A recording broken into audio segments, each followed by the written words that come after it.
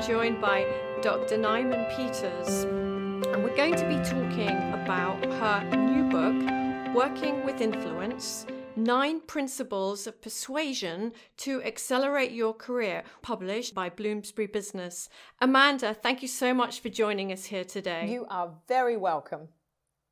Before we get into the book, just a bit of brief background on you. So I understand that you're a professor of leadership at Hult International Business School. You've been in academia for quite some time, and that you're an expert on the use of behavioral science to develop measurable leadership capability, how we can use behavioral science to become better leaders. And outside of work, I hear that you have actually completed Ironman and half Ironman races, and that you were elected the 6th female member of the British Antarctic Club following 3 expeditions spent in a field camp on the Antarctic Peninsula. Goodness me. Thank you so much for joining us here today to talk about the book. You, as I say, you're very welcome, and I'm delighted to talk to you, Nicola. Before we get into the questions, one of the key things, as I understand it, is that influence, like all complex skills, can be learned, and that performance improves the more that we practice.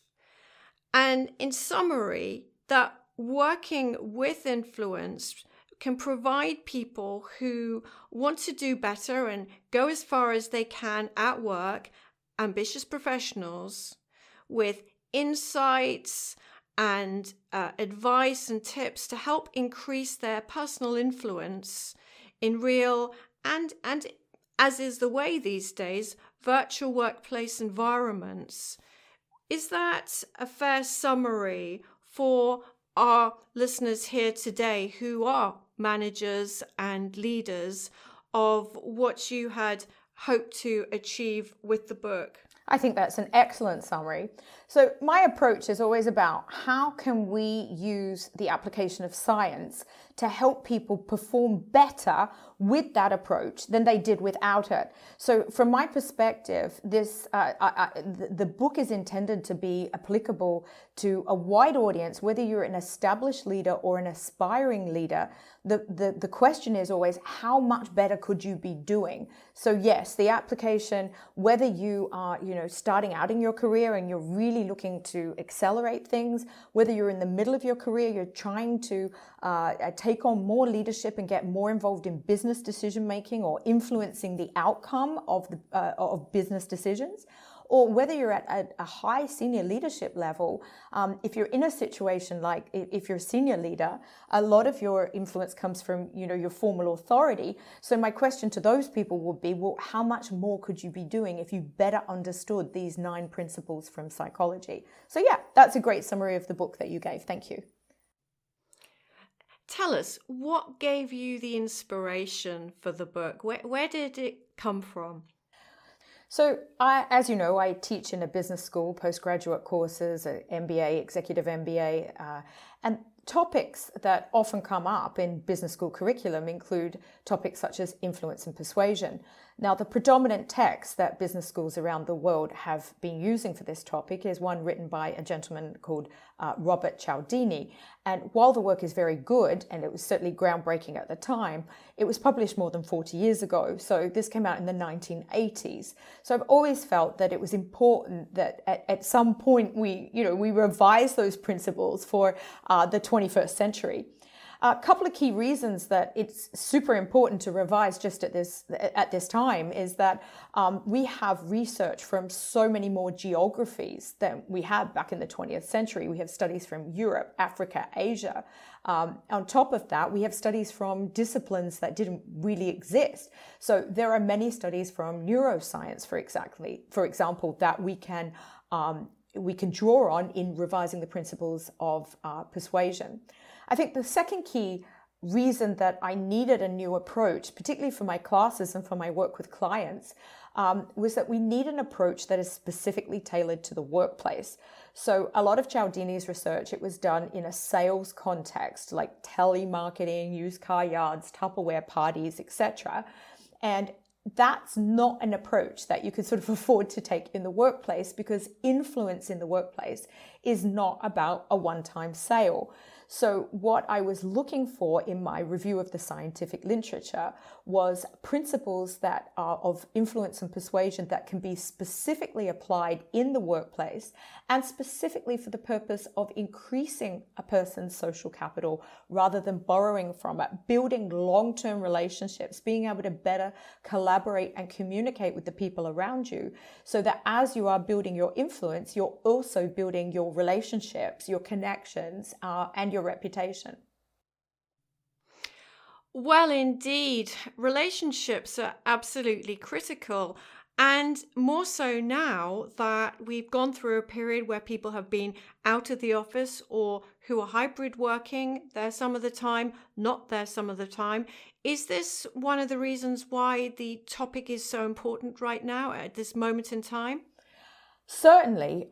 So the world of work, as you've discussed, has changed enormously in the last 2 or 3 years. And what happens when our environment changes enormously is that we come back to question everything. And it's stressful. It's stressful when you can no longer rely on the world being the way that it used to be. But what hasn't changed is the way in which the human brain is influenced by a variety of social and contextual variables. So the key to being able to master influence in the new world of work is to understand, as I said, the basic principles of what kind of factors affect how people think, how they look at the world, where their attention goes, how they make decisions. And then being able to apply those principles to your new world of work. So this is actually a really beneficial time to be looking at this topic, because the principles that affect the human psychology of decision making can be accessed by workers and leaders and managers, whether they are working in face-to-face or online environments. It's just that the way you would take action against those principles will differ whether you're speaking to somebody face-to-face in a presentation, or you're communicating perhaps asynchronously or in other online media. There have, of course, been many books about influence over the years, and whilst I understand that this pertains very specifically to the world of work, for someone thinking about taking the time to read the book, why in particular is this different to what has come before? So you're absolutely right, Nicola. There are many excellent books available on the topic of influence and persuasion. What we've seen in more recent years is niche approaches, talking about, for example, how we are influenced by social media, or how you can apply influencing techniques in the world of digital marketing. Now, my purpose in creating this book was to produce simple underlying principles that can help most people most of the time in most jobs, irrespective of whether you're, not in terms of an application to a specific role like data analyst or marketing manager or social media manager, but actually the kinds of decisions that people are making on a day-to-day basis in their businesses, decisions about hiring people or promoting people, or how to instruct people, how to get their attention, how to influence decision makers to provide you with the resources that you need. These are the things that affect people at all levels in their career, in many, many jobs. And so that was my key with this particular book. It's also to look at those things that are true for most of us most of the time, irrespective of the country that we're living in. Because while I understand there is a lot of interest in differences between cultures, the way in which I approach topics is what is the same about us as a species. And although you are programmed to see differences, there are many, many, many similarities. So that's the approach of this book. What is true for most people most of the time in most jobs, in most day-to-day decisions. Thank you for that. And this, of course, brings us into the whole area of behavioral science. And it might be useful if, for a moment or two, you can unpack what is relevant in terms of a basic takeaway of behavioral science and how people can increase their influence with those around them and outcomes in the workplace by better understanding this science to do so. So behavioral science is really cool.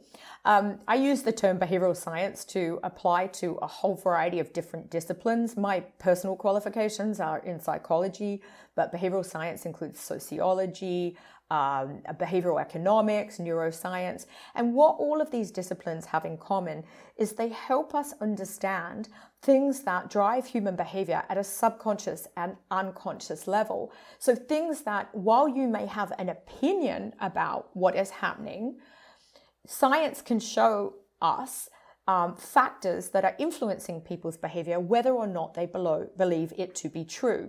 And a key area where this is important is in the science of influence. So what behavioral science shows us in the area of influence and persuasion is that often the things that we think influence us aren't really very influential on our behavior. For example, when consumers are asked to rank messages in terms of how much influencing power each one has, they tend to choose the messages that have the least actual impact on people's behavior once the message goes public. And that's because we're really not very good at knowing how to influence people. We put too much emphasis, when we're trying to influence, we put too much emphasis on logical explanations and logical reasoning, when the human brain is actually far more driven by emotion. That's just one small example. And so what we think is influential tends to be the logical explanation, but what turns out to be influential is the emotional pull, right? The second thing that's really cool about behavioral science is that it not only helps us understand what actually works, but it helps us apply that to our day-to-day life. And so for this book, I think the book draws on around about 250 peer-reviewed studies from across the world. I probably read about 400 in order to draw on those 250. But what you'll get from that is the benefit of thousands and thousands of observations about what actually drives behavior. And that can add to your overall toolkit to help you improve your approach relative to what it has been. Amanda, you read hundreds of papers, you delved really deep, and from that gleaned thousands of observations that you were then able to synthesize and distill into the book. To do so, you used 9 principles which are structured into these 3 sets of 3, those that are people related, those that are perception related, and those that are behavior related. Why did you take this approach to separate these? How is it helpful to the reader to really understand and feel and engage with the material and how they can get better in terms of how they are able to influence? So your understanding of science can really help you most when you're able to apply it.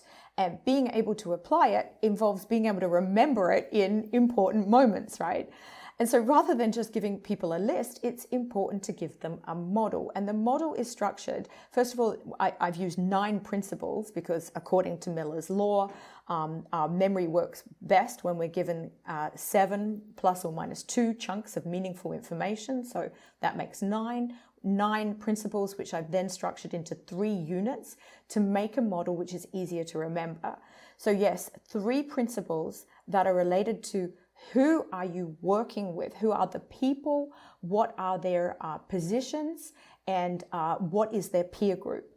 3 principles that are perception related, and those are all structured around how you communicate, what you're asking people to do. And then 3 principles that are around your own behavior, how you execute your influencing attempt. Now, I want to be clear, you don't need to apply all 9 principles at once. That would be incredibly a skillful thing to do. The book is designed in a way that by even taking one of these principles and learning to apply it, it will help you be more successful in influencing people and outcomes than you would be without the application of that principle. So, in fact, the book is written in a way I don't even expect that everybody needs to read the whole book. You can simply delve into one chapter as you need it and perhaps work on the thing that interests you most. Ah, that's interesting. Yes, delve into a chapter that resonates or where you know you've already got an existing weakness. I mean, more generally, this is a book oriented towards managers and senior managers.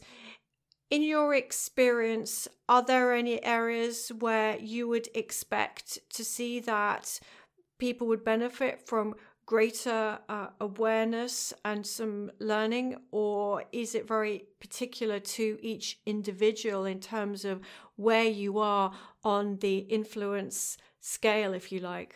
Well, because these principles are derived from behavioral science, that means that they are measured as factors that typically occur in our subconscious or unconscious behavior.